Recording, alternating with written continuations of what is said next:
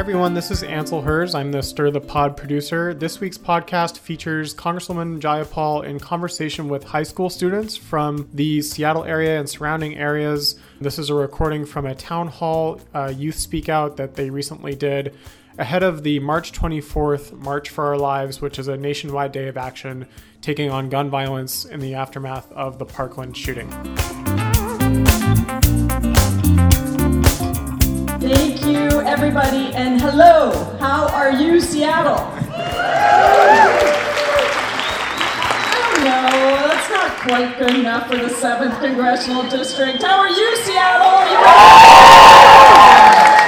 Have us give it up. I mean, really give it up for the student organizers of the Seattle March for Our Lives. And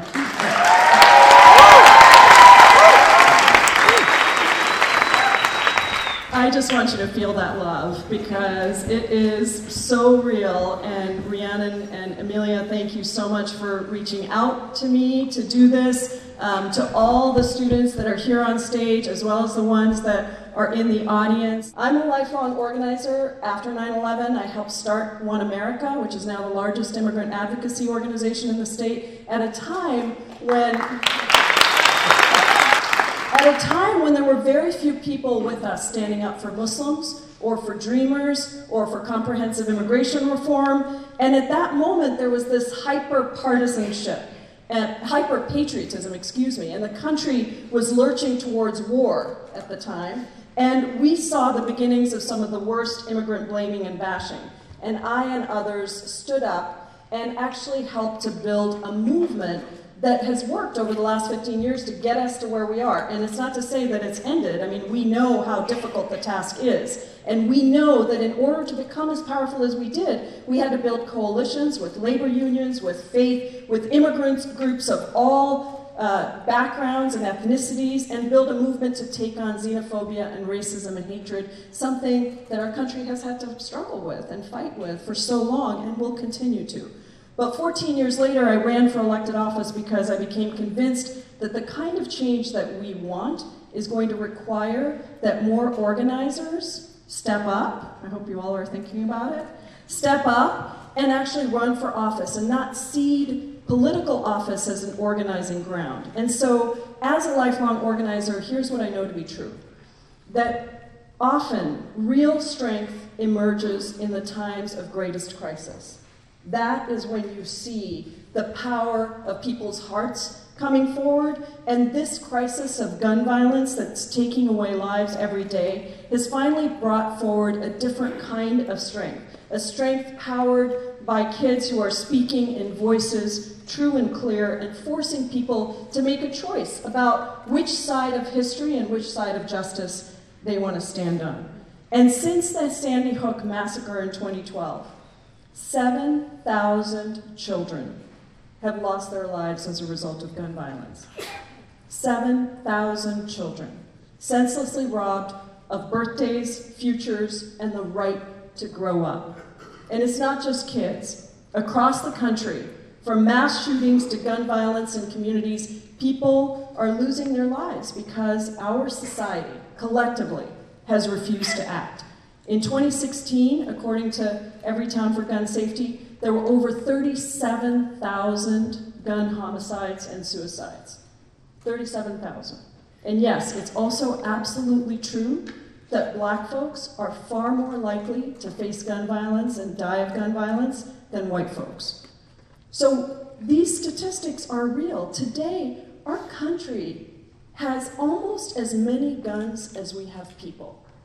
256 million guns in this country. And that's a low estimate.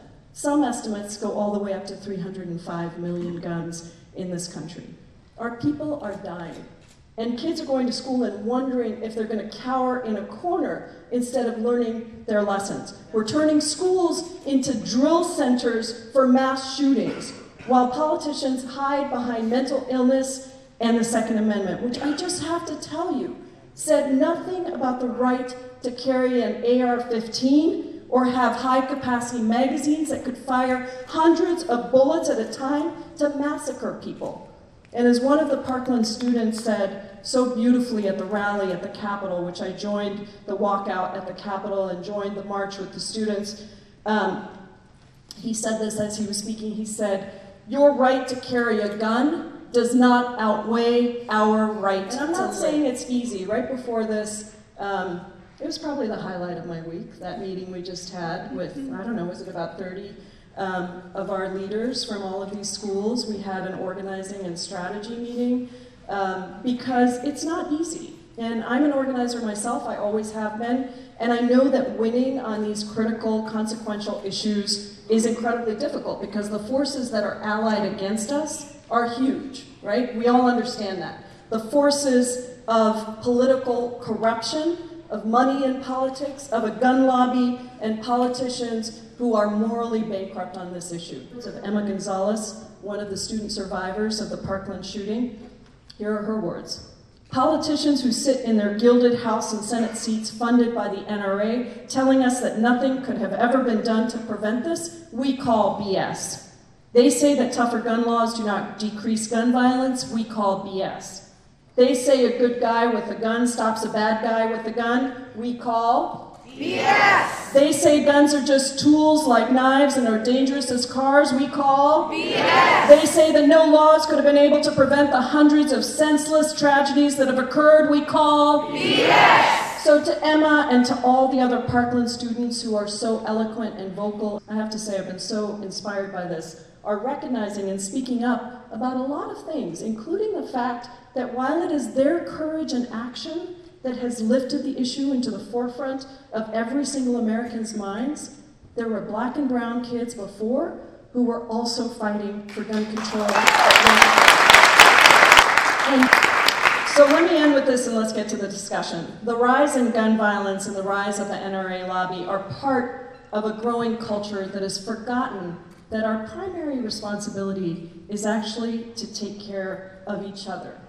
We should think about how we turn the push to violence in our society back through nonviolent resistance, through compassion, through calling people in as well as calling people out, through holding each person who has lost someone to gun violence through their tears while also helping them to be part of the growing movement for justice, through being smart about our organizing and engaging not only in marches, which are so critically important, but also in collective action that it is hard to hide from, like nonviolent civil disobedience, like economic boycotts, which hits the NRA in the pocketbook where it counts, where we use our consumer dollars to hold companies accountable for selling assault rifles or giving discounts or taking money. So I just want you all to know that I'm ready. I'm ready to listen. I'm ready to learn. I'm ready to give you everything that I have ever learned that is useful, including all the mistakes I've made in organizing so that we build a real meaningful movement. No more shootings in schools. No more shootings in places of worship. No more shootings on our streets. No more mass shootings. No more shootings.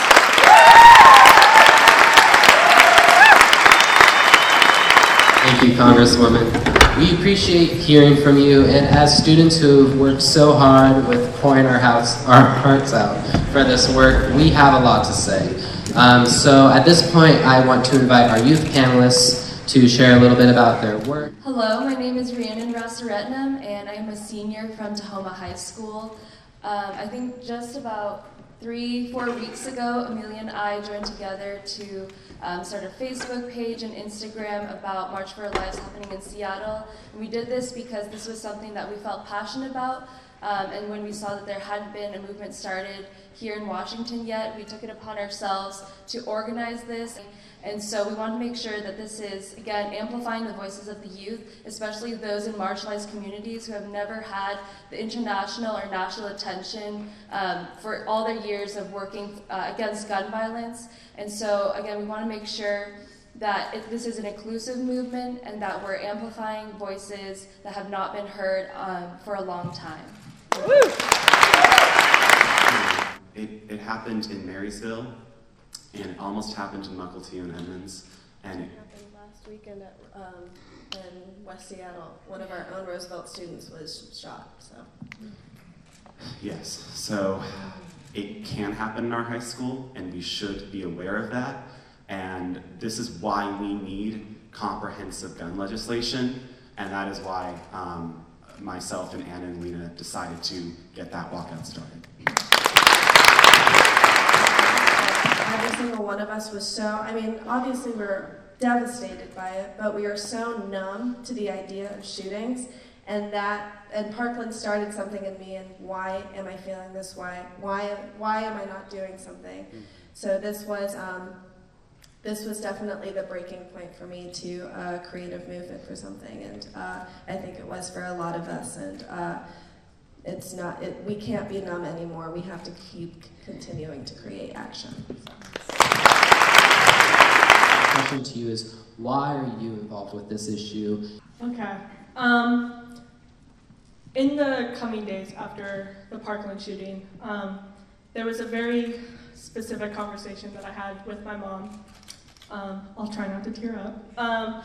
But so, at home, I have 4 younger sisters, one of whom, named Charlotte, is, she's 10 years old, and she's autistic.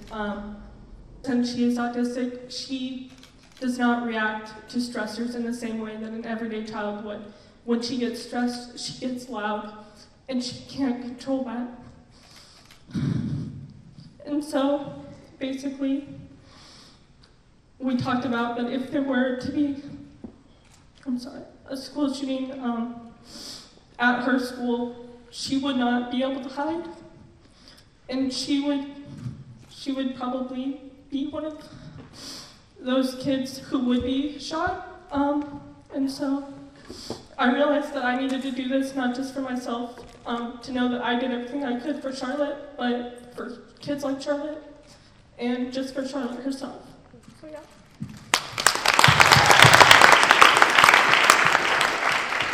So next we wanted to move to Scout, who, as we have all mentioned, was one of the organizers of a larger rally. So me and Gabe and Zach were having this conversation this morning about the minutes of silence. And obviously having moments of silence for the people who we've lost is incredibly important. But it's so much more important to be loud. Thank you. It's so much more important to be loud. And what is reoccurring in me and losing people at the Cafe Racer shooting, for me personally, what would they rather have? Would they rather have me sit outside in silence for 17 minutes? Or would they rather have me go out in the street and scream as loud as I can and shed tears and be So having those moments of silence to reflect is incredibly important, and I'm not disregarding that at all, but it's so much more important to respect those by getting angry and telling everyone what you want. Yes. Yeah. We hear these arguments saying, they're just kids, why should we listen to kids? So, Katalia, our question for you is, why should we listen to the youth? I think the youth, we're the ones putting our lives at risk each day going to school in the environment we have right now. I think that schools are targets, and we go to school every day wondering, am I going to make it home? You know, are my friends going to make it home? Is my brother going to make it home from school each day? And I don't think that is an okay place for students to live. And so I think we have to listen to the students, because we are the ones who are being the most affected by this, and we are the next generation of voters. There are 4 million youth who are going to be new voters in the elections in November. And so I think even though people will try to tell you that you are too young to make a difference or you're too young to understand, it's important to recognize that we do have political power, and we do have the power to make our voices heard and see change. That's right. There's no way that you owning an assault weapon or being allowed to modify your weapons to act like assault weapons should ever conflict with our right and our right to go to school and to be able to solely focus on our education and not have to worry about doing active shooter drills, lockdowns. When we hear fire alarms, we're thinking that we want to stay in our classrooms because, again, at Parkland, they use the fire alarm to draw students out into the hallways. Going back to the Second Amendment, that was put into place when rifles were much less powerful than they are today. And we need to recognize that the Constitution is a living, breathing document. It can be amended. We can make changes to it. And so we need to make sure that our Constitution adapts to the society that we are living in today, and that we're not stuck in the past and trying to use the Second Amendment to justify We live in a time where it's incredibly easy to text your representatives exactly what you want. So grab out your phone, email if you do that, do whatever you want, and text and call and write messages to whoever you need to get in touch with, and they will listen. And also, registering to vote, that is a big thing. 17. We just got 70 people at Ingram registered 3 weeks ago, and that's 70 new voters. In the election, but also there's another step in the registering to vote, is actually voting when you turn 18. Yes. All right, so thank you everyone for sharing. Let's get into this conversation more by opening it up to some questions. So panelists, would you like to start with some questions that you would like to ask the Congresswoman? Okay, so my question is, what are you as an elected official right now currently doing specifically on this gun control debate, and what will you continue to do? Thank you. First of all, thank you all. That was incredible. I have signed on to I've co-sponsored every piece of legislation that's there. But we're in a moment where it's not just about co-sponsoring the legislation, it's how do we help to build the movement, because we're not getting those pieces of legislation brought to the floor. So we have been working with the students in Parkland, with all of you all, but also within our own caucus to push to see how we can force Republicans to bring legislation to the floor. And I just want to say I'm a Democrat, I'm a proud Democrat, but we also have not passed, when Democrats have been in the control, we haven't always passed legislation around gun reform. And so this is about holding both sides accountable, and ultimately, when we take the House back in November, which I really hope we are starting the work to say, here are our priorities. And I'm the first vice chair of the Congressional Progressive Caucus, as I shared with you all before. And so we're organizing within the Progressive Caucus to make sure that we expand our numbers within the Democratic Party, and that we put this at the top of our agenda. So everything, all the pieces of legislation that you've talked about, I've introduced, I've co-sponsored, but we're not getting them to the floor. That is the problem right now. And so we're also trying to push the idea of not taking corporate PAC money, not taking NRA money. And so I just spoke to a group of candidates who are running for political office to make this case that it is not only the right thing to do, it's good for your campaigns. It helps your campaigns to not take corporate PAC money. But these are like deeper seated issues that are a part of why these pieces of legislation aren't pushing forward. And then I'm really excited about just helping you all with your organizing in any way, shape, or form so that you can continue to lead in the way that you have been doing.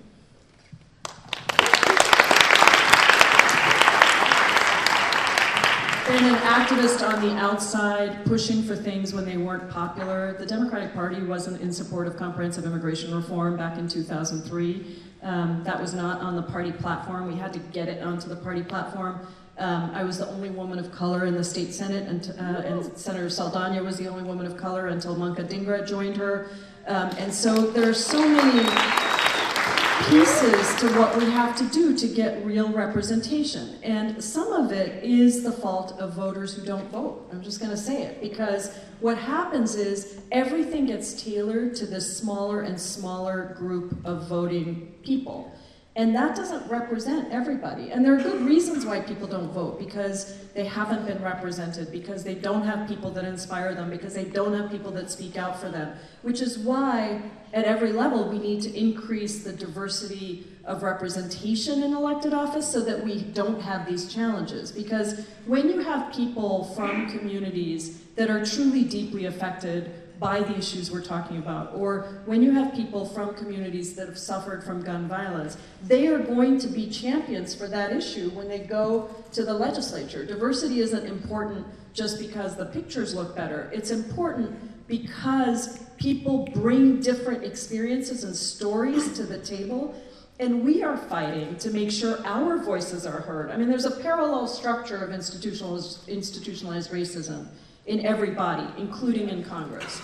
And so the more that we can do to tear those down at every level and work with each other to break down those silos, the better. So real gun control legislation, which includes some of the things we've talked about, but probably includes a lot more that we haven't talked about, is only going to be possible when we get more folks like you all, like other people that are running across the country, who have said, this is critical to me, and I'm not going to use my power just for power, I'm going to use it for justice. Those are two different things. And so, to me, it starts at the very bottom with making sure people understand why they need to vote, even if they're disgusted, why they need to run, even if they're disgusted with the political system, and why they have to be, as you said, one of you two, I can't remember who said this, but to be out in the streets, not just having the moments of silence, which are really important, but if they stop there, then they don't mean anything. We have to turn anger into determination to actually fight for what we believe in. So before anyone asks any more questions, next we have Natalia. Okay, so again, kind of a follow-up to what we've been talking about. You mentioned that there are struggles on both sides of the aisle to pass comprehensive gun legislation. So even if we have a Democratic House after the midterm elections, we recognize that we might not be able to pass everything we want. So what sort of legislation surrounding guns and gun control do you believe will pass in Congress? Yeah. I think there's two that we've already signed discharge petitions for. So a discharge petition is when you can't, because the majority controls what legislation comes to the floor. So a discharge petition, essentially, if you can get a majority of the body, which is 218 people, to sign a discharge petition, it allows a piece of legislation to come to the floor without the majority leader calling for it to come to the floor. Does that make sense? So it's a way to force a piece of legislation to come to the floor. So we've already signed discharge petitions, the entire caucus, on banning assault rifles and on background checks and closing gun loopholes. So those two pieces of legislation, for sure, when we take back the House, should be at the top of the list, and I think will be. And I believe that so is a piece of legislation around high-capacity magazines. So those three, I think, are, we have enough support in the Democratic caucus. And by the way, when we take back the House in November, I think we'll have a surge of progressive candidates winning, which will also help us across the country. And then I think we need to work on, I also think we can get rid of the Dickey Amendment, which those of you, because the CDC should be able to do research into this issue as a public health crisis. That helped us to get seatbelts when we were, seeing all the gun deaths, all the deaths from car violence.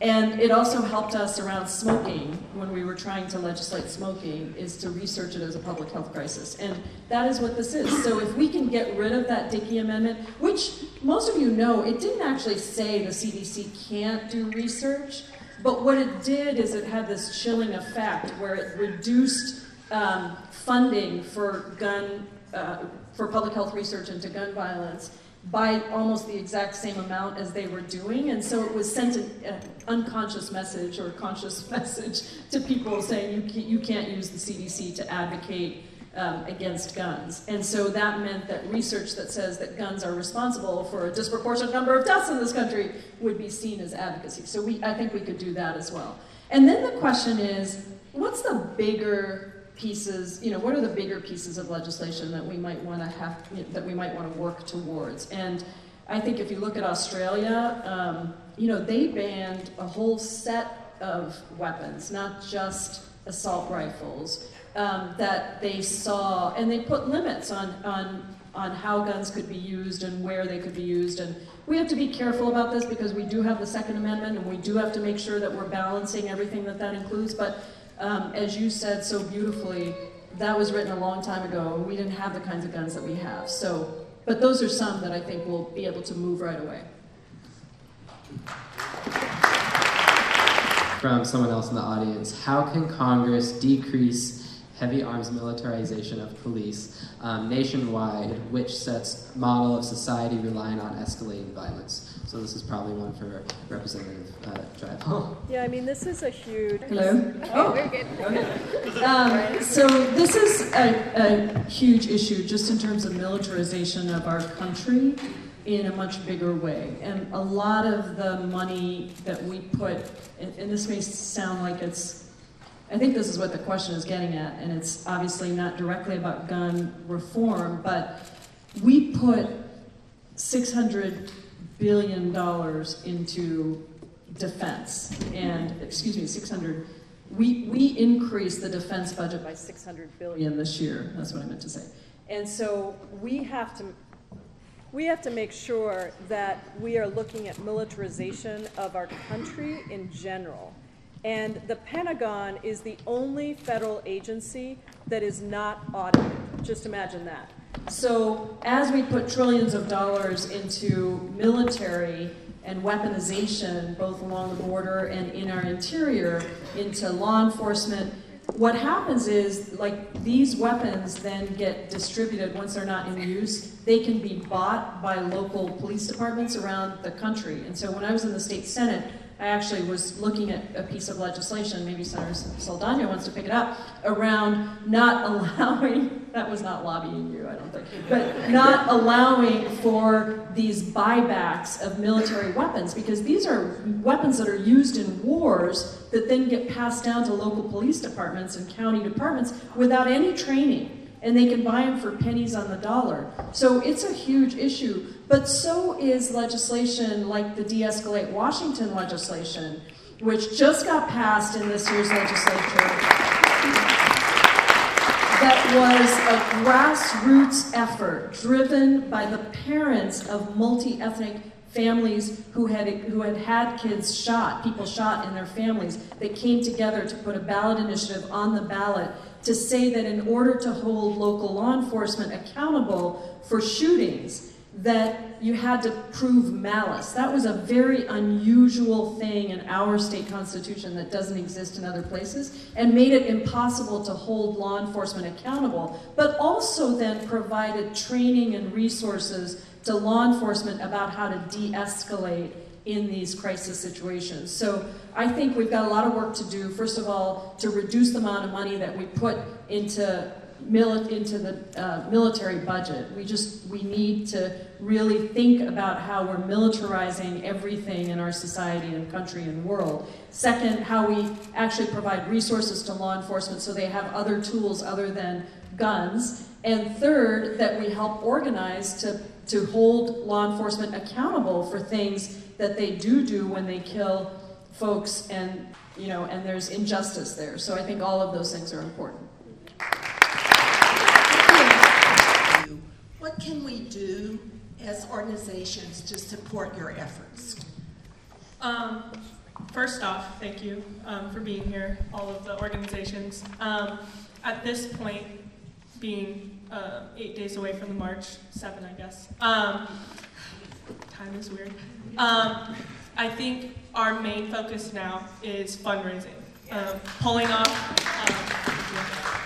off a march of this size comes with a large cost. Ensuring that we have those safety measures in place on the day of the march is a big cost. We do have a GoFundMe. If you just search for March for Our Lives Seattle, we still need about $40,000 more to pull this march off. So we'd really appreciate it if you could just contribute $5, $10, whatever you can do. That would really help.